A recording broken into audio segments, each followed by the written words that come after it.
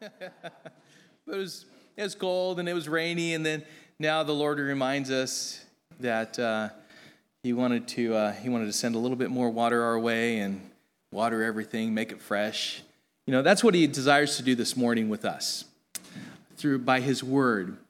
He washes us with His Word is what He does. There's so much work that we have before us in this chapter as we study the remainder of chapter 3. But these are some things that are going to be tough to receive. And so I want to preface this morning's message by bringing up a couple verses that I would ask you to please place these verses before you, that you would consider these truths about what God desires for you and I. 2 verses. In 2 Peter chapter 3 and verse 9, it says, "The Lord is not slow to fulfill His promise, as some count slowness, but patient toward you, not wishing that any should perish, but that all should reach repentance."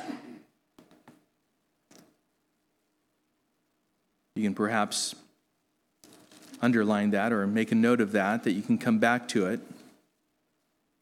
The other verse that I want to share with you to keep on the forefront of your mind is Romans chapter 5 and verse 8. "But God shows His love for us in that while we were still sinners, Christ died for us." Keep those 2 verses in mind. The title of this morning's message is Speak Truth, which is basically just a continuation of what we covered last Sunday. We're going to begin by reading in Luke chapter 3 and verse 10. Which says, "And the crowds asked Him, 'What then shall we do?' And He answered them, 'Whoever has 2 tunics is to share with him who has none, and whoever has food is to do likewise.' Tax collectors also came to be baptized and said to Him, 'Teacher, what shall we do?' And He said to them, 'Collect no more than you are authorized to do.' Soldiers asked Him, 'And what shall we do?' And He said to them, 'Do not extort money from anyone by threats or by false accusation, and be content with your wages.' As the people were in expectation, and all were questioning in their hearts concerning John, whether he might be the Christ, John answered them all, saying, 'I baptize you with water. But He who is mightier than I is coming, the strap of whose sandals I am not worthy to untie. He will baptize you with the Holy Spirit and fire.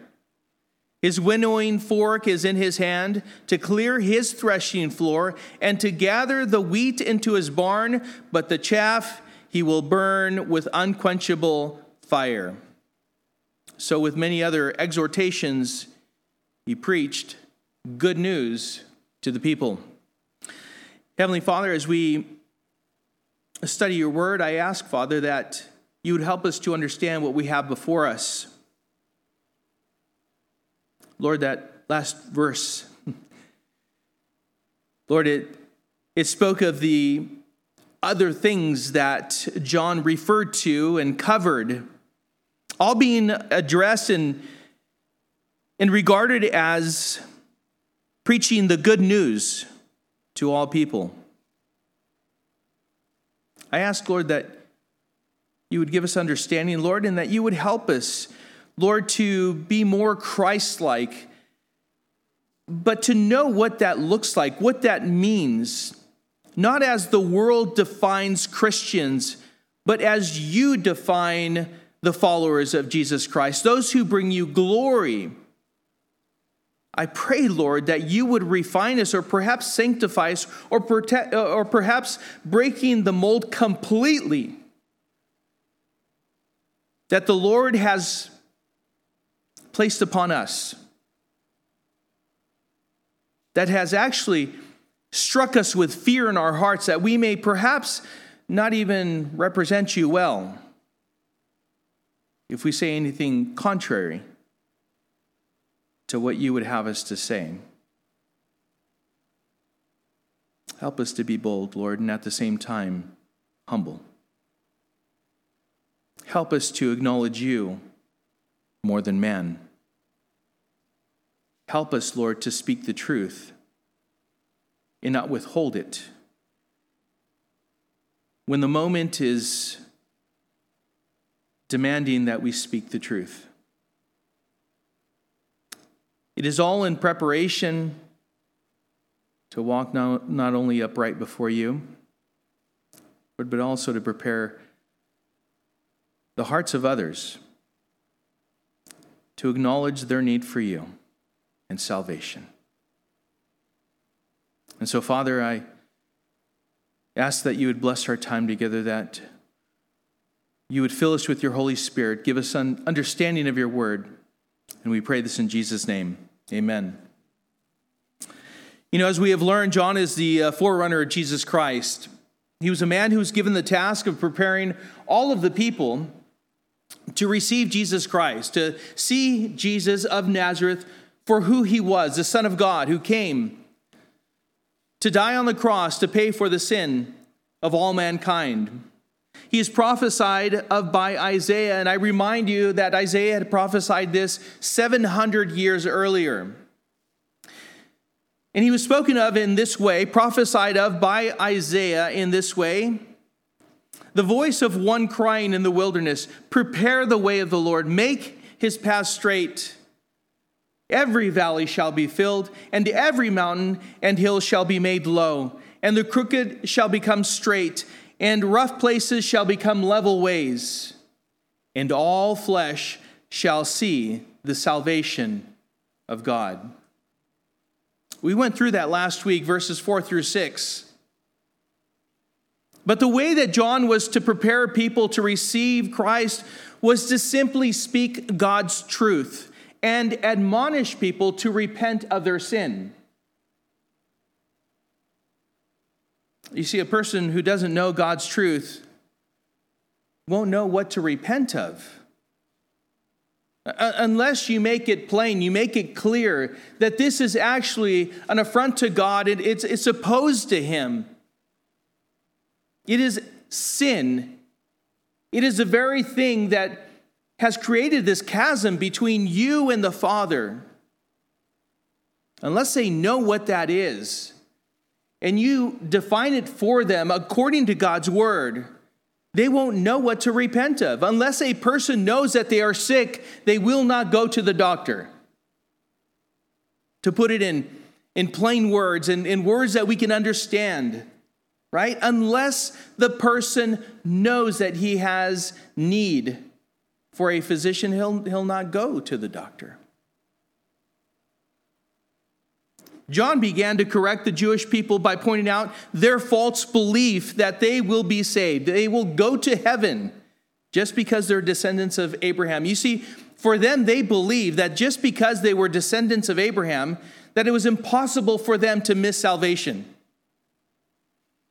And John told them, "For I tell you, God is able from these stones to raise up children for Abraham." He was telling me he could do that all in his own ability, his own power, his own authority. And yet, that's not the way it works. What John told them that is, if there is no fruit that shows, that proves their repentance, then they will experience God's judgment and go to hell. Even though, yes, they are descendants of Abraham, Isaac, and Jacob. James 2:26 says, "For as the body apart from the spirit is dead, so also faith apart from works is dead." Church, one of the things that I want to be very clear with is that just because there was a moment to where you felt emotionally overwhelmed, and you repeated a few words.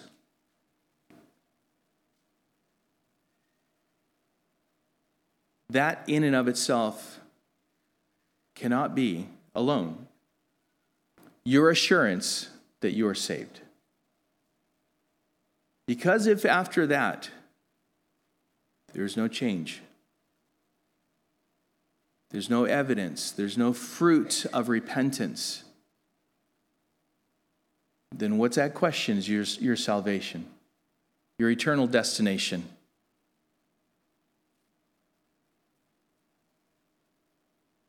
I would much rather see a change in the person, new desire, a new hope, a new joy, and then find out later, I gave my heart to the Lord. I surrendered my life to Him. Then we could all agree, we could all come next to that brother or sister in Christ and rejoice with them, because there is evidence of that salvation.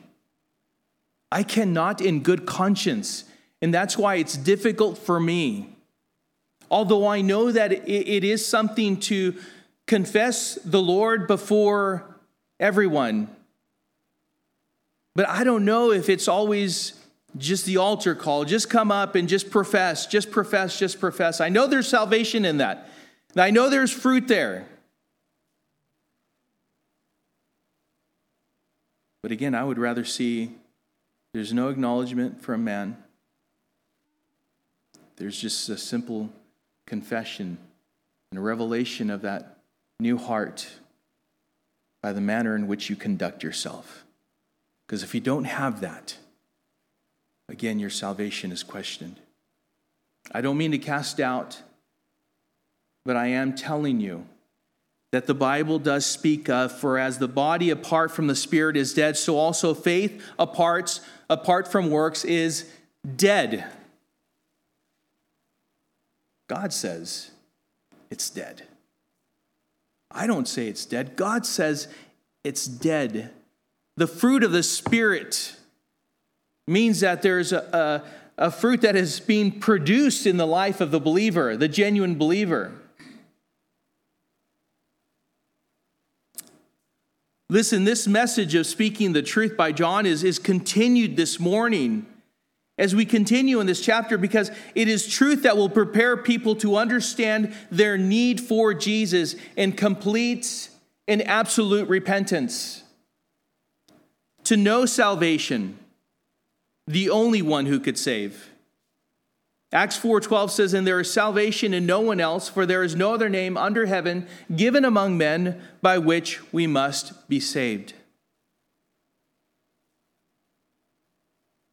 But if they reject truth, then there remains for them no other solution.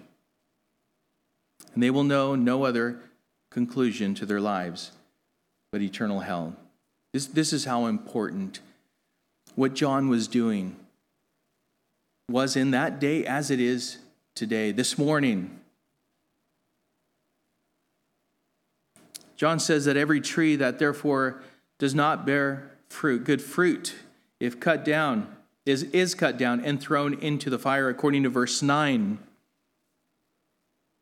And also he said in verse 17, his winnowing fork is in his hand to clear the threshing floor and to gather the wheat into his barn, but the chaff he will burn with unquenchable fire. Hardly words that we can just kind of skim over and not acknowledge. These are serious words. These are serious consequences.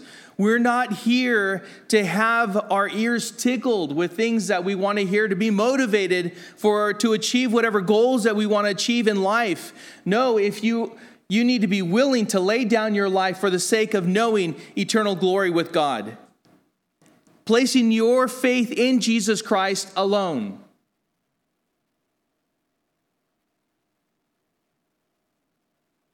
The good news that is referred to here includes the correction of false thinking and the admonishment to repent of wicked ways, leading to the understanding that the sinner is in need of a Savior, the Savior, Jesus Christ. So speak the truth to prepare people for Jesus Christ and to know salvation.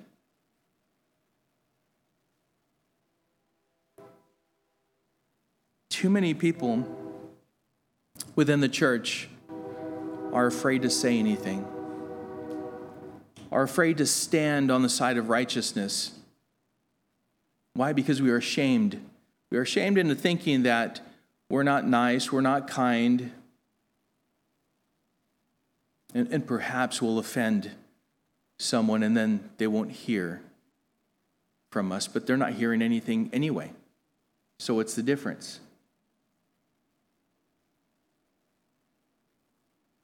I love the question that is we start out with. The crowds were all gathering around John. First question that was asked, what shall we do? What shall we do?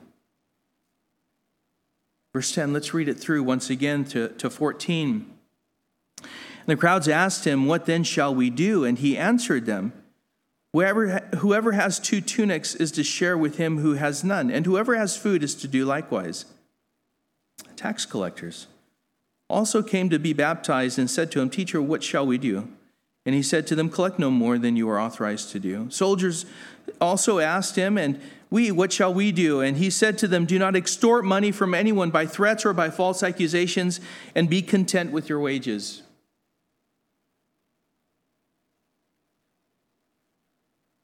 Three groups asked the same question, what shall we do?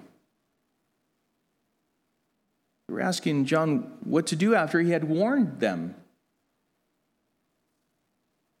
that if they did not bear fruits in keeping with repentance, then they would be judged eternally in the fires of hell. That would be a good question for us to ask when we are told, when we are reminded, hey, listen, if you don't repent, you're going to go to hell for all eternity.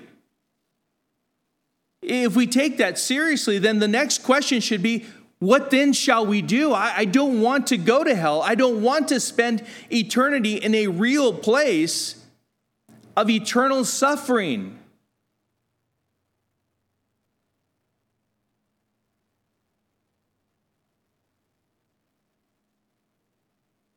And John started out with some pretty basic stuff, wouldn't you say? I mean, on the surface, you could look at his answer for all three groups.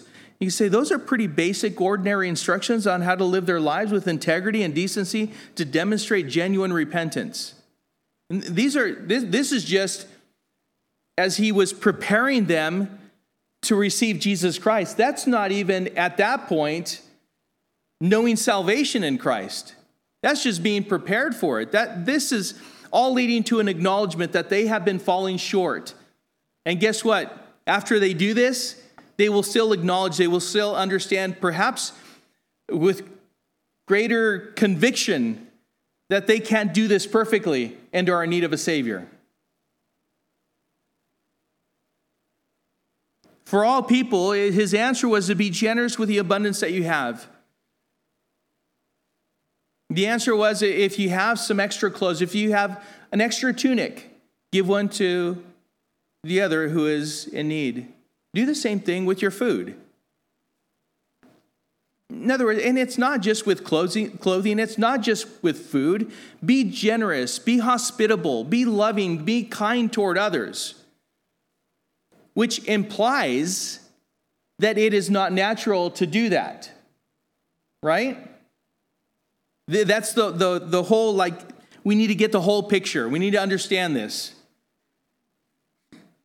Because there is kind of a status thing in the world to where we can show we have all of these things, and yet if there's a brother or sister in need, well, we just withhold our hand from helping them out. He's saying, hey, listen, if you're doing that, which we're inclined to do that, please stop doing that. If you're able to bless someone else, then do that. If you have an abundance, then make sure that you share with someone who is in need. Okay, that's for all the people, but how about for the tax collector? Because the tax collector, he came and asked, and he wanted to be baptized, and he asked, well, what shall we do? The tax collectors were like the scum of the earth. Apparently they still are.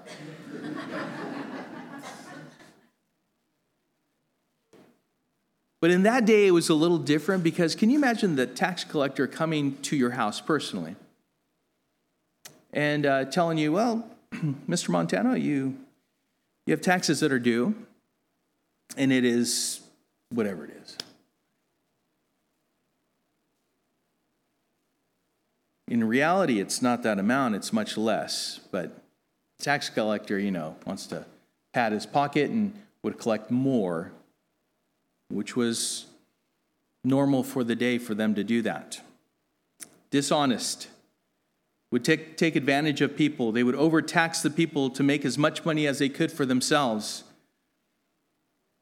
It's for this reason that they were despised by the people, and John had an answer for them. He said, collect no more than you are authorized to do. But wait a minute, then that would deny me what I've been earning,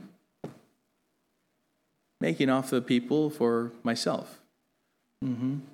Just collect what you're authorized to collect. All right. Doing the hard things. Integrity, honesty. Well, how about for the soldier? The soldiers asked,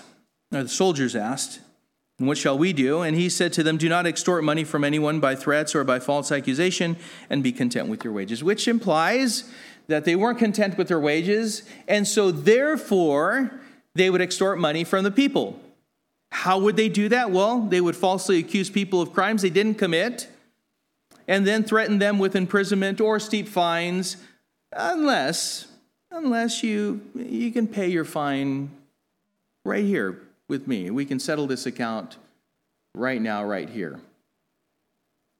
Extortion. Micah 6:8. He has told you, O man, what is good, and what does the Lord require of you, but to do justice and to love kindness and to walk humbly with your God. This is Micah. This is the prophet Micah. This is not the New Testament, it's the Old Testament. And so we serve the same God. He is the same yesterday, today, and forever. This is what he requires of us today as he required of his people in the Old Testament in all the days of mankind. You see, integrity in everyday, ordinary matters demonstrates that an individual's heart is acknowledging God and is interested in honoring him, even at the expense of self. Why? Because what we do is we dethrone ourselves, and then what we do is we actually put God in the place where he should be, on the throne. We submit to him as his subjects. He is the governing authority, and we want, above all else, to bring him glory. For them, that meant it would cost them something. Listen, what John was speaking, in the end, speaking the truth will lead people to the realization that they are sinners in need of a Savior. I've sinned, I've fallen short. I had no integrity. I was dishonest. I was taking advantage of people. I wasn't being generous with those things that I have. I would withhold from giving to people what they were in need of. Speak truth, and in so doing, you will prepare people to actually be in the place of acknowledging who God is, how they have fallen short of the glory of God, and know that they're sinners in need of a Savior.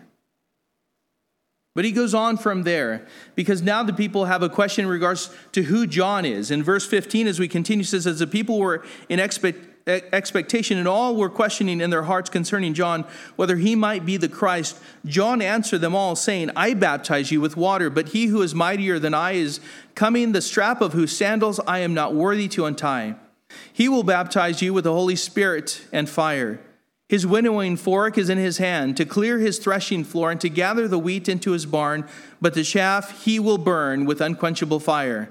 So with many other exhortations he preached good news to the people. You see, at this point, everyone was expecting the Messiah.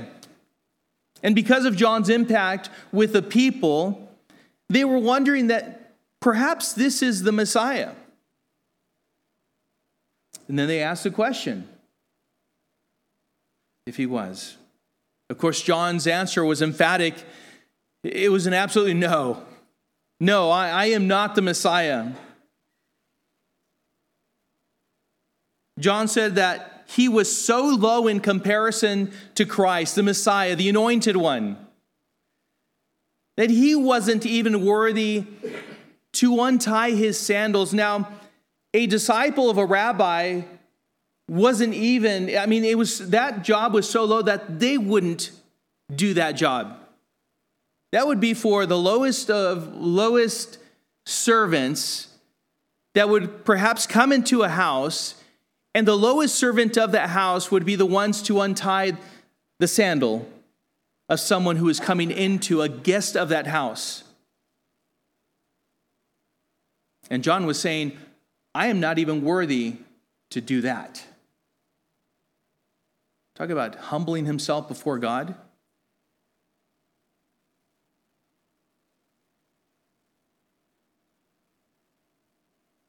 They thought this because he had so many people coming out to hear him, to be baptized by John.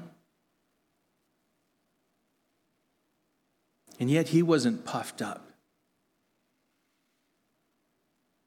When questioned about who he was, are you the Messiah? Well, he was quick to tell them that he was nothing, absolutely nothing. Simply the voice of one crying in the wilderness. Just here to make paths straight, make a way to the Messiah. John's reverence for Christ was correct. His humility moved him to assume the right position before the Son of God. This is a man who had just called the people that were coming out to be baptized by him, preaching repentance. He called them a brood of vipers. A brood of vipers, rebuking their false thought of automatic salvation because they were Jewish, descendants of Abraham. This was the man who had told them they're in danger of hell if they don't repent. And at the same time, he's assuming a proper position before the Messiah. A humble posture. He was strong in his faith, and yet absolutely humble before God, which caused him to be fearless before people. And this leads to speaking the truth without reservation. John said very clearly that Christ's baptism is with the Holy Spirit and fire. He was just simply baptizing them in water. It was symbolic of the washing of their sins. Oh, but there was one who was coming, the Messiah, who would baptize with the Holy Spirit and fire. This is promised to come with the new covenant. It is seen throughout the New Testament, and it continues even today. But John also said that the Christ will come with a winnowing fork to clear the threshing floor, his threshing floor. This is a work that they were familiar with. It would separate the wheat from the chaff. They would toss it up in the air, and the chaff would fly away, and the wheat would fall, and it would be separated. The wheat, it'll be gathered into his barn. The chaff will be burned in unquenchable fire.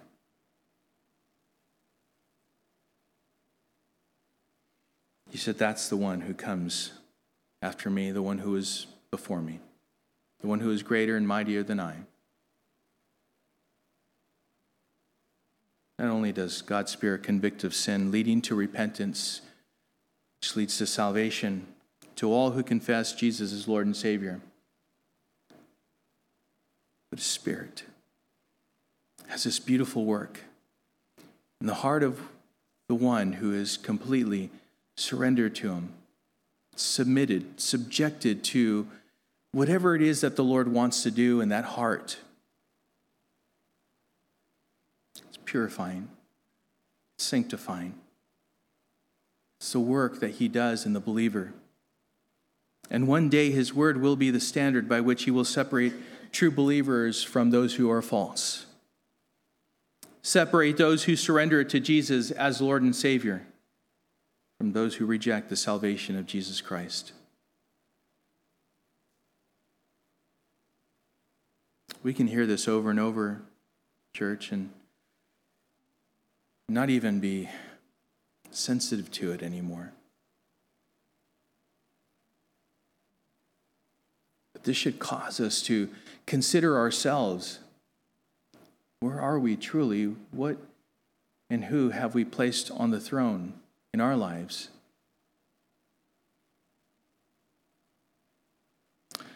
John was clearly explaining to them, as God's word is doing for us today, that Christ baptizes with the Spirit, who cleanses and purifies us, and also separates the believers from the unbelievers. Because if you deny the conviction of the Holy Spirit, who leads us in all truth, who leads us to Christ, if we deny Him, then we deny salvation. So with many other exhortations, He preached good news to the people. John's message was brought forth with great conviction and emphasis as it was considered the preaching of God's good news. Why was it good news? It didn't feel so good, right? It's because He was simply speaking the truth. You see, truth will always give you reality to base your decisions upon, with a clear understanding of the consequences of your decisions. It's not questionable. It's God's absolute truth. Anyone who says that there is no absolute truth is saying something that is absolute, at least in their own minds. They're making a statement with ignorance. There is absolute truth. This is the foundation, this is the standard upon which we need to know and understand that whatever it is that we choose, that it is either for or against what is reality, and truth is reality. And this is what John was doing. And this is what you and I are to do as well. Verse 19, but Herod the Tetrarch, who had been reproved by him for Herodias, his brother's wife, and for all the evil things that Herod had done, added this to them all, that he locked up John in prison. Oh, John was unafraid, absolutely unafraid. This is unreserved truth. He held nothing back, was unafraid of the consequences of speaking truth, and this is what he does. This is how he speaks, and to whom he spoke. Romans 12:9, it says, let love be genuine. Abhor what is evil, hold fast to what is good. The world will say, love is love. Right? I think there's shirts, that's all over the place. Love is love. What does that even mean? Love is love. It's, I guess, in the eye of the beholder, kind of like whatever you want it to be, right? Because if I asked the world, if I asked 10 different people, how do you define love? You'll get 10 different answers. It's all relative to however it is that they want to define it.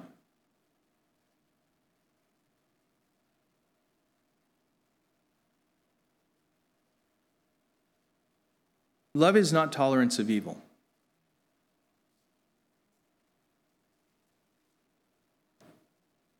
I read to you once again Romans 12:9. Let love be genuine. Abhor what is evil. hold fast to what is good. Godly love abhors what is evil and holds fast to what is good. Who determines what is evil and what is good? God does, and he spells it out for us in the Bible, his word. Our governor has billboards in other states taking God's word out of context, just like Satan. Love thy neighbor. Come to California and have your abortion.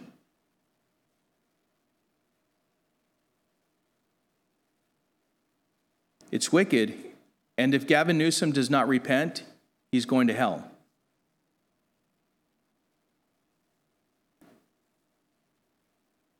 Who determines what is evil? Please, church, we need to rise up and speak the truth. We need to stand for truth and righteousness. Who is the one that determines what we will acknowledge as being good and what is evil? I just took this snapshot, this screenshot, I believe it was yesterday. It says parents in California should seriously think about leaving now. The state is on, don't leave. We need to stay and fight, all right? The state is on the cusp of enacting an evil piece of legislation co-authored by a childless individual who once successfully led an effort to lower criminal penalties for knowingly spreading HIV. The Washington Free Beacon reported Thursday that a newly revised bill, AB 957, advancing through the legislature would penalize parents for refusing to affirm their child's gender identity. AB 957. It'll be against the law for you not to affirm it. Washington judge orders women-only spa with compulsory nudity to accept trans women with hanging genitalia. I just give you a couple headlines. I just picked a couple. He goes on and on and on. Who defines what's evil? Is our society? Absolutely not. God does. Who's our authority? Who do we profess to follow? Listen, John spoke against Herod. Abortion is murder of the innocent for the sake of convenience. Sexual relations with another while married is not just a mistake, it's adultery. Sexual relations with anyone when not married is fornication. Sexual relations with the same sex is an abomination to God. This is all according to Scripture. Romans 1:32 says, though they know God's righteous decree that those who practice such things deserve to die, they not only do them, but give approval to those who practice them. James 4:17 says, so whoever knows the right thing to do and fails to do it, for him it is sin. You see, John had confronted Herod regarding him taking his brother's wife to be with him. This is against the Levitical law, against the law of Moses. Leviticus chapter 18, verse 16, and chapter 20, verse 21. This forbade that. And for this, Herod had put him in prison. We know that eventually led to a place to where Herodias' daughter danced before the king, pleased him so much that he said, I'll give you everything up to half the kingdom. It was a saying. And she asked her mother whispered in her ear and said, hey, ask for John the Baptist's head on a platter. So she went. And that is how John the Baptist died. It is believed that Herod put him in prison because he feared that John's influence would cause the people to revolt against Herod. He was fearful of that, so he locked him up to shut him up. That's what he did. It is one thing to be confronted for participating in these sins, but how does a person, I need to ask this question, how does a person give approval to those who practice them? And the follow-up question to that, is it sin? Romans 1:32 says it is.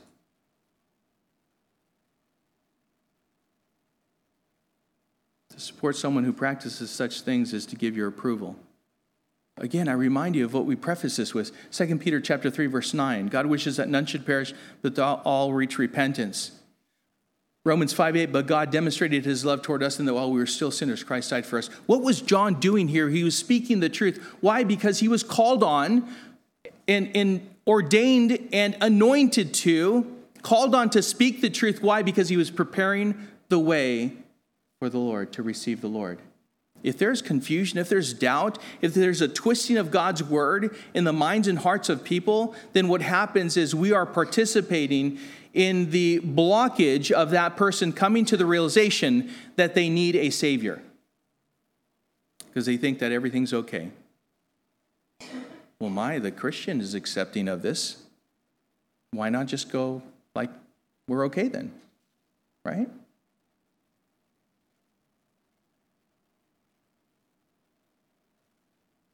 Would you go to a same-sex wedding? Would you even congratulate them? Congratulations.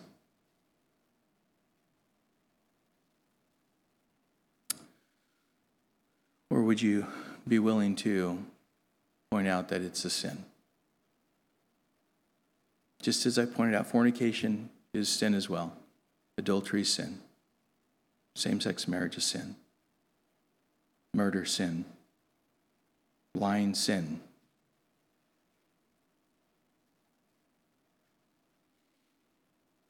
Affirming or facilitating the mutilation of a person's body to look like the opposite sex is sin. We are made in God's image.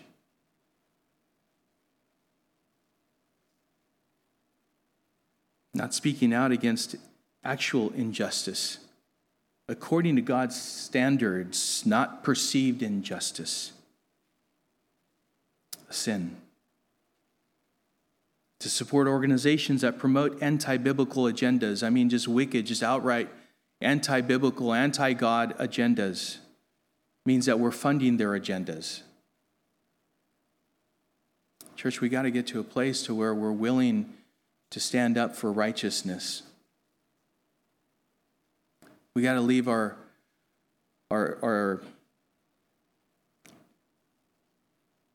those sins that we kind of want to, like, we overlook. Like, I don't want to. We'd stop living if we didn't do these things or didn't go there. I think we'll be okay.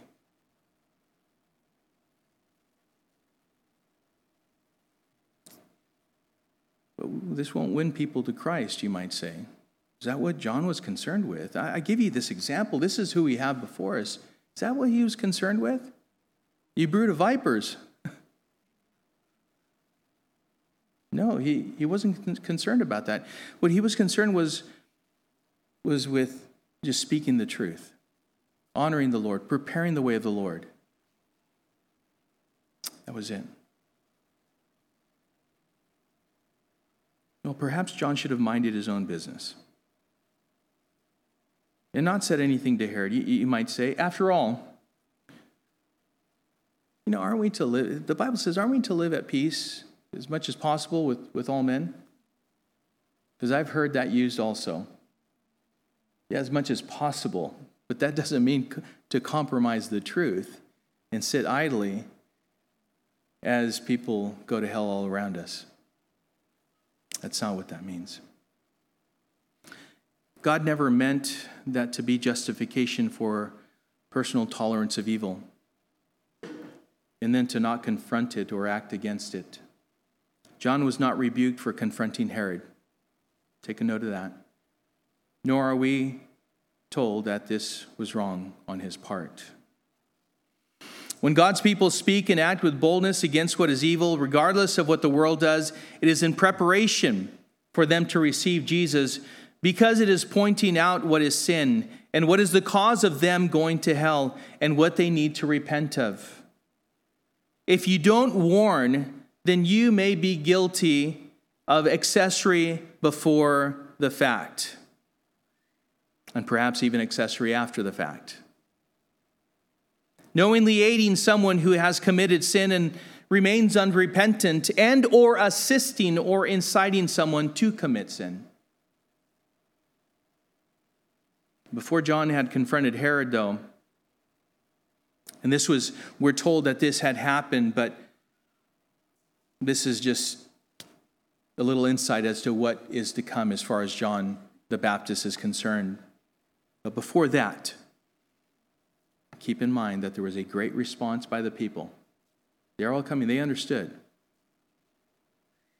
Much more than I see in the world today. Because if John the Baptist was doing the very same thing today, he would probably be locked up like the guy in Pennsylvania. I don't know if you read about him. All he was doing was reading the Word of God. That's all he was doing. Guess what happened? He was told to stop because he was offending them and he was saying things that they didn't want to hear. Arrested him, took him off. Kind of reminds me of John the Baptist.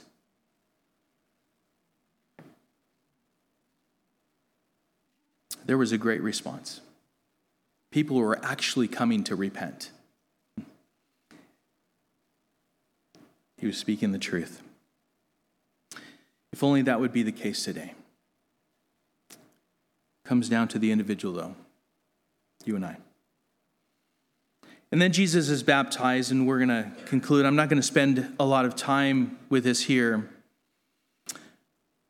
Verse 21 and 22 says, "Now when all the people were baptized, and when Jesus also had been baptized and was praying, the heavens were opened, and the Holy Spirit descended on him in bodily form like a dove. And a voice came from heaven, 'You are my beloved Son, with you I am well pleased.'"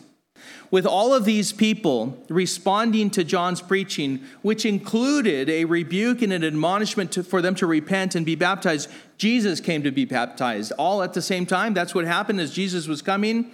Not because he needed to repent, but because he was identifying with sinful man, you and I, for whom he was coming to die for. To pay for our sin, that by believing in him, in his death, burial, and resurrection, his death because of their sins, because of our sins, they may know forgiveness of sins and know eternal life in Christ. And while Jesus was praying, and this is emphasized in what we just read, while Jesus is praying, it says that the heavens opened up, that the Holy Spirit came down, what appeared to be in bodily form. It's described to be like a dove, but it was not a dove. It's described to be like a dove, and it came upon him. And then the voice of the Father came from heaven. "You are my beloved Son, with you I am well pleased." Here we see the Trinity, God the Father, God the Son, and God the Holy Spirit, all right there. And Jesus, as we read in verse 23, began his ministry at the age of 30. With the blessing of the Father and the empowering of the Holy Spirit. And then we have the genealogy of Jesus, which I will not read, but it begins with Joseph, his father, his earthly father, which was common in that day to follow the genealogy of the father. You can follow the genealogy of the father and the mother, Mary, and you'll get right back to the very beginning, and that is with Adam. You'll also see the son of David as well, and David himself. The reason he goes all the way back, that is the Luke the physician, all the way back to Adam, was because Jesus was sent by the Father for the whole world, not just for the Jewish people. For God so loved the world that he gave his only Son, that whoever believes in him should not perish, but have eternal life. John was indeed preparing the way of the Lord by speaking truth. I pray that you do not hinder that work by neglecting to speak the truth, to stand for the truth, live the truth. So speak the truth, no matter who opposes you or how anyone treats you or what the consequences are for you speaking truth. It is a matter of honoring the one who professes to follow and love Jesus Christ, the one who saved us by his grace through faith in Jesus Christ. Do you not see that God loves you? Do you not see that he has already demonstrated his love toward you? He does not wish that any should perish, but that all reach repentance. Do you see your need for a Savior? Have you repented and have you surrendered your life to Jesus Christ? If you have not, my friend, tomorrow is not promised to you. Sometimes we hear these things and we want to wait, not really taking this seriously. I pray that today be the day of salvation for you. Today be the day that you repent of your sins and turn to Jesus Christ as Lord and Savior. Do not wait for another day, because it may not come. Romans 12:9, and I leave you with this. Let love be genuine. Abhor what is evil. Hold fast to what is good. Father, I thank you, Lord, for your truth.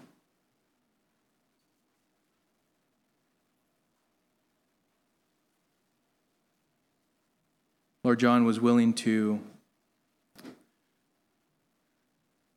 speak truth that confronts sin. Lord, that he may prepare the hearts of his hearers to come to the realization that they were in need of a Savior. And I pray, Lord, that we would do the same, that we as your people would speak truth, that people would come to the realization that they are in need of a Savior. Lord, it's the way that I came to surrender my life to you. Finally coming to the realization that I have sinned against you. And remaining in my unrepented sin would mean that my destination for all eternity was hell. And so I thank you, Lord, that the truth was spoken to me, as I pray, Lord, was spoken this morning from this pulpit. Lord, that we are to repent and surrender our lives to Jesus Christ. Because the word says that if we confess with our mouths that Jesus is Lord and believe in our heart that God raised him from the dead, we shall be saved. Oh Lord, let us cry out to you. We are in desperate need of a Savior. Help us to walk with you and to bring you glory, to walk in the truth and abide in the truth. We thank you, Lord, and we pray this in Jesus' name.